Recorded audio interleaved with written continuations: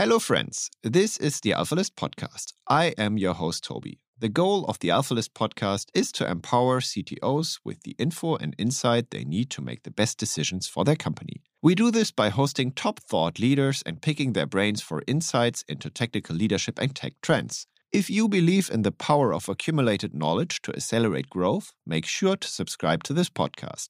Plus, if you're an experienced CTO, you will love the discussion happening in our Slack space where over 600 CTOs are sharing insights, or visit one of our events. Just go to alphalist.com to apply.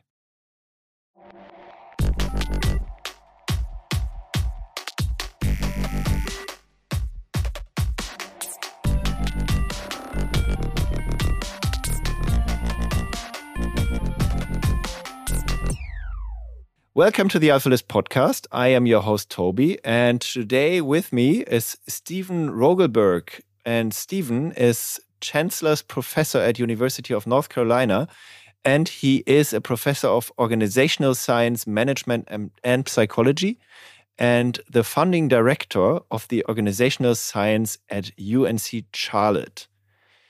You have lots of publications, Stephen, and you received over $2.5 million of external grant funding. Where did you spend that money? That would be helping students and carrying out the research. But if you need me to send you a few dollars, let me know. Okay, good. Send you my PayPal afterwards.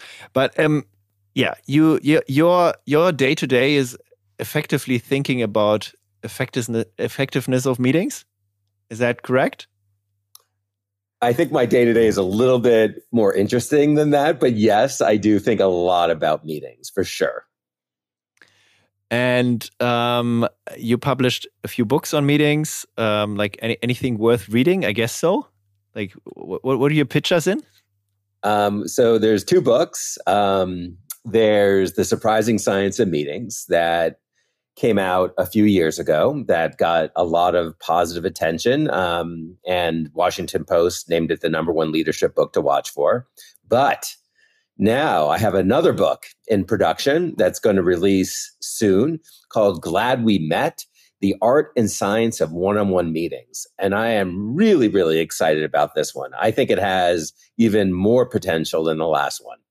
Okay, then I think it's a good topic if we pick one-on-ones and like really organizing effective one-on-ones as a main topic. But maybe before we start off with that, could you tell me a bit more like how like I typically touch the nerd journey, which like suits my guests well. Like how did you become like a nerd of effective meetings, let's say? How did you get into that? Like why do you do what you do?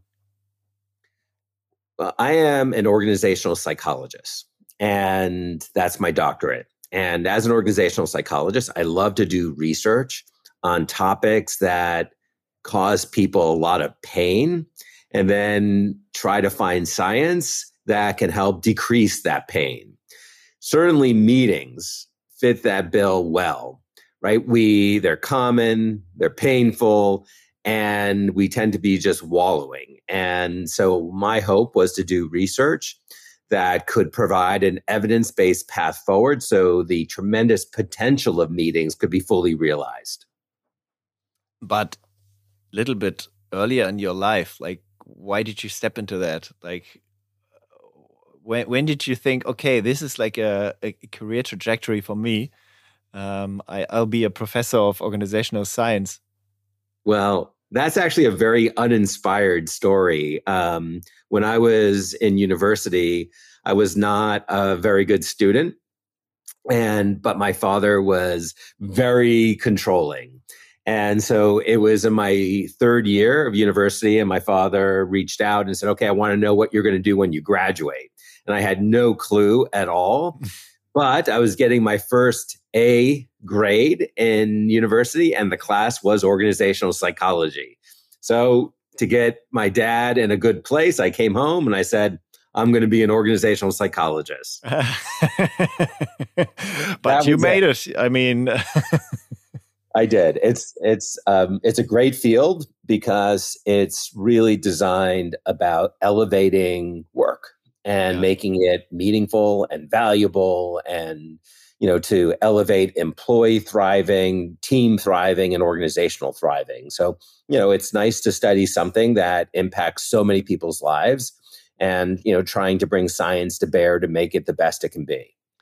And I think there's so much to come, right? I mean, there's so much happening already, like all the tools that also established deeper during COVID, but also so much to come with AI around the corner, et cetera, that will really help us to become more effective and communicate more effectively, right? Well, maybe. We don't know, but there's certainly AI is a disruptive event, and it's definitely going to change a lot of paradigms. Throughout organizational history, we have all kinds of fascinating disruptive events. Uh, Whether the internet, industrial revolution. I mean, there's so many, and AI presents the next one, and it's definitely fascinating to see how it all impacts day to day, and what we do with hiring and how we leverage it. Obviously, we're in such early stages, and the accuracy of it is not at the level that we need to, I think, leverage its full potential. But clearly, it's going to be highly relevant and highly transformative. Okay, but now let's come to the topic of your next book, one-on-ones. What makes a good one-on-one from your perspective? Well, so many things. Let me start by maybe sharing why one-on-ones are just so critical. So I would argue that one-on-ones represent one of the greatest opportunities for leaders, and that one-on-ones done regularly can promote employee engagement almost like nothing else.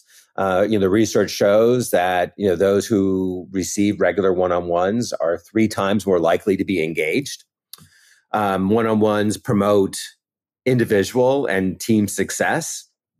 Right, it keeps people aligned, coordinated, working well together. One-on-ones promote manager success. Right, as managers, we're ultimately judged by what our followers achieve. So the higher they climb, the better we do. And so that's essential to managerial success.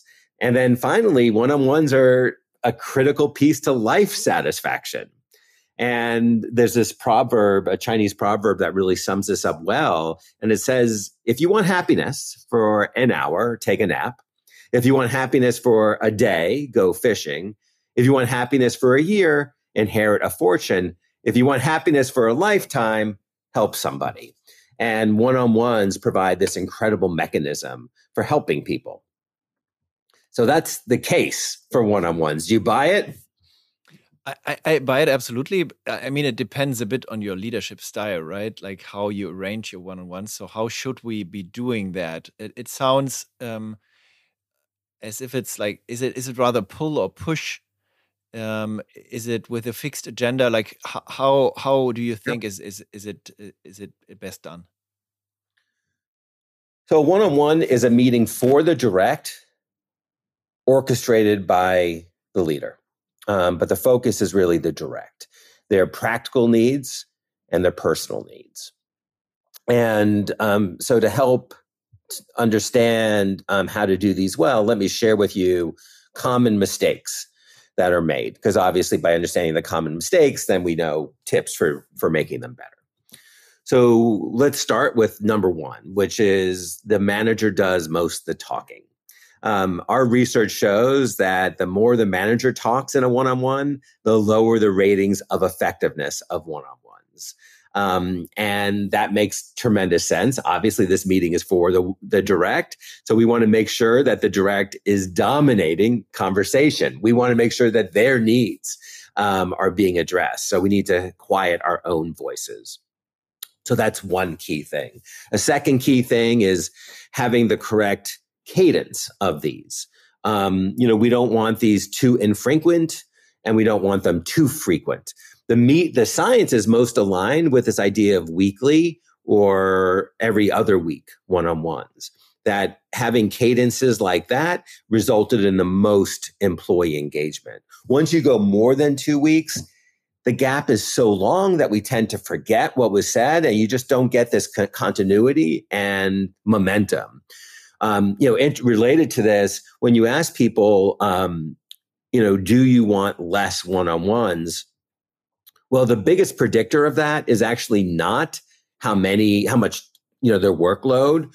The biggest predictor of it is how well the leader runs the one-on-ones. When the leader is running the one-on-ones well, employees want them more. They just want to have as many of these as they can, because if it's run well, right, the employee experience is being greatly elevated. Any questions about those first two before I move on? Well, how do we run it perfectly is, I think, Sure. the next question, the obvious follow-up question. Sure. The rest is explained quite well. Yeah. Well, we definitely, we want to start with an agenda. And this has actually been somewhat of a contentious topic, because a lot of managers think, oh, we definitely don't need an agenda. But the research actually shows that one-on-ones do need it. It only happens around 50% of the time. When these one-on-ones did have an agenda, those meetings were rated more valuable. But interestingly, what's more important than actually having the agenda is how it was created. When the direct or the manager collaborate together to create the agenda, well, those meetings were rated much more valuable than if it's just the manager providing the agenda. Because again, we're seeing a theme here that these are meetings for the direct, orchestrated by the manager. And so the other really key thing, though, is that these agendas don't have to be very formal, right? We just want to sit down and make sure that we convey some type of framework and plan for this conversation. So keep it simple. That works absolutely fine. And then once you're in the meeting, there's a few things that, we want to make sure happens. First of all, we don't want to fall into a status update trap, where people are just, sharing, okay, I'm doing this, I'm doing that, I'm doing this. That's inherently not all that interesting. That could be accomplished via an email, right? We want these meetings to be much more strategic than that. We want the conversation to be much more interesting than that. We want people to be talking about careers and obstacles and support they need and well-being and general communication and asking for feedback and giving feedback. So we want to make sure that these types of topics also get integrated into these one-on-ones. And then the other, another key is that when you're leading the one-on-one, it's not just about business. It's not just about checking things off the list on the agenda. We need to make sure that we are really focused on meeting the personal needs of directs as well. As I mentioned earlier, every person goes into a one-on-one with personal and practical needs. Well, the practical ones are very tactical, but the personal needs are about how a team member feels coming out of the one-on-one. Do they feel trusted, respected, and included? That really matters. So we want managers to make sure that they facilitate the meeting in a way that they're clearly listening, responding with empathy, communicating authentically and transparently. They're kind and supportive. They're being vulnerable, and they're also involving the direct in these conversations. Related to that, one other really key thing for leaders is that when you are doing generating solutions to problems, give your direct space to come up with the solution. Yeah. Right. So as a leader, just don't hand them a solution. Yeah. Listen, ask them for their advice, walk through a process to help them discover what might be best. That tends to engender lots more commitment. And then this is the biggest problem. When the direct solution doesn't match yours exactly, unless it's really consequential, let it go. Just ignore it. Yeah. Just let it go. Let them have this runway. If the consequences are great, absolutely, you should intervene. But if not, let it go. Give them that room. So I have a few others I'm happy to share, but let me stop there and see what other questions you might have. So we had frequency, we have the content. Like, how many directs should one person actually handle? Because from my perspective, it's a lot about giving time, maybe even preparing, right? I mean, even if you just prepare the agenda together, Yeah. it needs space and headspace. Yeah. What do you think? Yeah, no, that's a great question. Obviously, the load increases the more directs you have. So we have to be somewhat creative to make sure that we don't get overwhelmed with these. So typically, one-on-ones that occur every week are around 30 minutes in length. When they're every other week, they tend to be closer to an hour. When you have a lot of directs, so once you start getting more than 8 directs, it's going to be hard for you to find the extensive time that you need. So there's a few practices that you can do. So first of all, having them regular is important. So let's decrease the time, right? So instead of 30 minutes, let's do 20 minutes. Instead of an hour, let's do 40 minutes. So let's help flex the time to make sure that the load isn't too significant. So that's the easiest approach. Related to that, when you have a large team, you could start using more asynchronous tools, right, to calibrate and to learn what's going on with your direct so that the time that you have in person can be more rich and robust, and it's just not a reporting out. So as you have more directs, decrease time, increase use of asynchronous tools, and then third, depending on how your team is constructed, I'm a big proponent of identifying who on the team that perhaps could provide mentoring to others on the team. So there's no reason that your more senior team members could actually be having one-on-ones with the more junior team members. So therefore, they could be having one-on-ones and then the off weeks, and then you can have them. So it's another way of spreading the workload out, but you're still getting the great value, but not as much load. So people in your organization you trust, you could promote, not necessarily with like a better title, but like this responsibility to take over. Yeah, I think that's great. And it becomes a nice opportunity for you to coach them on how to do these things, and that they're ready, and it helps build the team. It's a nice thing that as your team members become more senior, that they get some additional interesting opportunities, and this is one of them. You mentioned async tools. To step back a little, do you have like concrete tools in mind that actually help like taking on more workload and distributing it better? I mean, there's so many tools out there now for asynchronous work.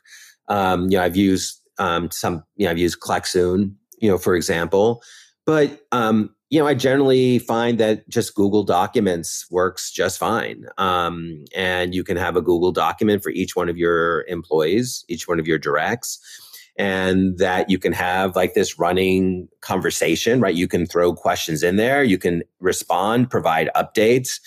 And, basically the Google Doc could be this living diary, this living record, and you could be engaging with it. And both parties could be engaging with it. So I think it's a fabulous approach for, having, rich conversations, but without actually having to do it in person. So it's a nice complement to, the one-on-ones. Email could also be a good tool, right? So, I mean, the simpler it is, the better. Yeah, no, I agree. I mean, the downside of emails is just, it's harder to track the history than a document, but sure. Yeah. I have a good experience with a format called 515. I don't know if you know it. It's like, it takes 5 minutes to read for the leader and 15 minutes to write for the sender. And it's kind of, you write it every week, and it gives you like a brief feeling, even if you didn't meet each other, like it gives you like an async style, always the same style read of what happened. Not in a reporting way, but like essentially highlights, lowlights, and stuff like that. I love it. So yeah, I love it. I mean, we know that, and I mean, this is why I think the book is going to have a meaningful impact on organizations, because there's really no books around one-on-one meetings that elevate the science. So this will be the first one. So we have a situation where that we know, especially with hybrid workplaces, with people working remote, that people are craving some kind of connection, meaningful connection. And so one-on-ones are just such a critical mechanism, for elevating people, teams in the organization. And then we've got this science that can really help people execute these things effectively so we get value. And then they don't have to be long and tedious. They absolutely can be short. And interestingly, Toby, there's a chance that one-on-ones can actually save you time, right? Because if you have these regular cadences with your people, then they're not coming to you with these spontaneous interruptions, right? They know that they've got your attention in 3 days or 2 days. So some managers report that they have more time when they implement one-on-ones because they're just not having the same level of interruptions. Mm-hmm, mm-hmm, mm-hmm. How do you make sure that people openly give you feedback after like a bad one-on-one? Like how do you do you just have to build that level of trust with all your employees, or is there maybe like also something that you can do? I don't know, a tool, a tip you have how to make sure that Sure. works. Evaluating the quality, and by the way, that's a great question. And I spent a whole chapter talking about it because it's actually really challenging. It's hard to evaluate your one-on-ones, because of the fact that we have this blind spot. Leaders tend to have more positive impressions of the one-on-ones than the directs. And so as a result, evaluating one-on-ones really takes work. And, part of it is training ourselves to not focus on our general impressions of the one-on-one, but instead focus on behaviors. So, reflect after your one-on-one, what percentage of the time did you talk, right? And think about that. Reflect on whether, did your direct provide the solutions? Reflect on whether there was a proper close at the end where you recapped everything that was discussed and you indicated who was going to do what. So basically focus on behaviors. And in the book, I outline these critical behaviors. So after your meeting, don't rely on your overall impressions. Go through these behaviors and say, okay, yeah, I did these. All right, so I did my job. So that's one level. The other level is because it's a shared experience, the greatest way of knowing whether they're working is to ask the direct, is it working? Are you feeling supported? Are you feeling more effective? Are you thriving? Now, if you have trust, that's a conversation that can occur directly. But, if you don't, it's a new team, you're a new leader, what have you, then it's probably best to do some type of anonymous little survey with your team where you ask them what's going well, not so well, and ideas for improvement, and then try new things. I think that's part of what's exciting about one-on-ones is that, you can basically tell your team, I want to be the best leader I can possibly be. And therefore, I recognize that I need to allocate time each week to focus on you, on your terms. That's a really positive and affirming message. So sharing that with your team and saying, listen, and we're going to keep making these better, right? Because again, this is not about me. This is about you. So therefore, we'll periodically check in and we'll keep fixing these things and trying new things so that we get what we want out of this investment. And that sends a lovely message to people and really shows your commitment to their well-being and success. Mm-hmm, mm-hmm. Yeah, I mean, in a way, it's like having those surveys everywhere could help many organizations to improve in many areas, right? And then like really showing that you act on those is the key, right? It's well said. You're absolutely correct. One of the things I find amazing is that, we have nearly 1 billion meetings each day around the globe. And yet we have very few constructive conversations around how to make these things truly work for us. Instead, we just complain. And I get it. I certainly have done my share of complaining. But I think when a leader checks in with their people and really conveys this message, yeah, we're meeting because I want to elevate your voices. We're meeting because you matter. And we're meeting because the sum of the parts sometimes can, be better. But I don't want to waste your time. So therefore, I'm going to check in and you're going to share feedback. And we're just going to make sure that these things are really doing what we need to do. I think it's such a nice message. Okay. Yeah, I think so too. Like anything from your book where you think it's key, what we didn't touch, like in one-on-ones? I guess there's much more. Oh, I mean, there's a lot in the book. But well, you think you have to know this, Tobias. You have to know this, and your meetings will be 10 times better. Like what is it? Yeah. Well, I can't tell you that because you wouldn't buy the book. But, I will still. You don't have to tell me everything. But I would probably say what's interesting about the book is that there's not this one or two things that changes everything. What we generally find is that all these things positively affect the one-on-one a little bit. So you need to kind of take into all consideration all these various pieces. Let me give you a silly example. A very common way of starting a one-on-one is, asking your direct, how are you? Well, that's actually not a great question. Because when you ask, how are you? People just tend to regurgitate the generally banal, fine, I'm doing fine. Everything's pretty good. Yep, yeah, I'm good. Great. So the research shows is another way of asking it. So you turn to someone and you say, listen, reflect on everything that's going on in your life and tell me how things are going. But I want you to do it on a 10-point scale from 1 to 10. Or I want you to do it on a traffic light system where it's respond with a red, it's bad, yellow, it's mixed, green, things are going well. Now, when you attach this little rating system to it, it actually forces people to think. Mm-hmm. So when you get a response back of a 7, now you can say, help me understand the 7. What's preventing you from being a 10? Why are you not a 5? Right. So even this very silly, simple way of asking how are you can have tremendous gains. So that's the kind of stuff I try to elevate in this book.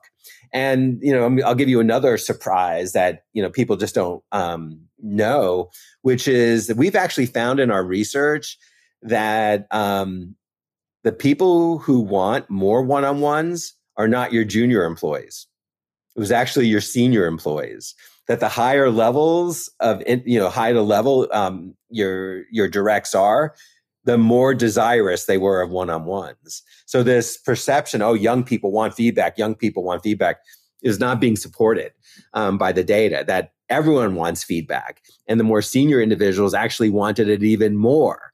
So there's so many leaders who assume that if you have senior, level directs, you don't need to do one-on-ones. Yeah. The data is not supporting that. Okay. They crave it. Okay. Depending on your level of trust that you have, I guess, right?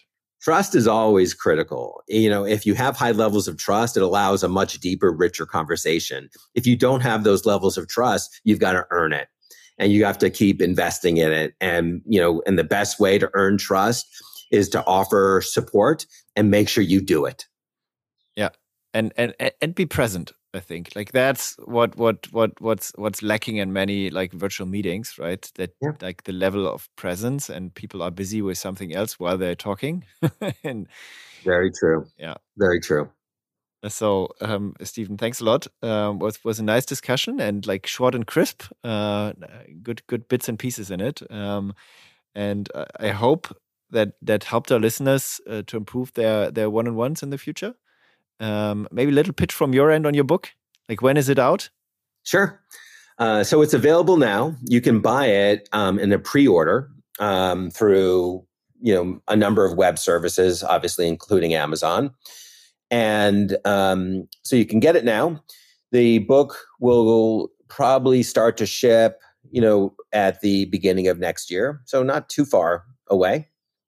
And it'll be really fun to see. It's, when I wrote my first book, I didn't know what was going to happen, right? It's a book about meetings and it's a book about science.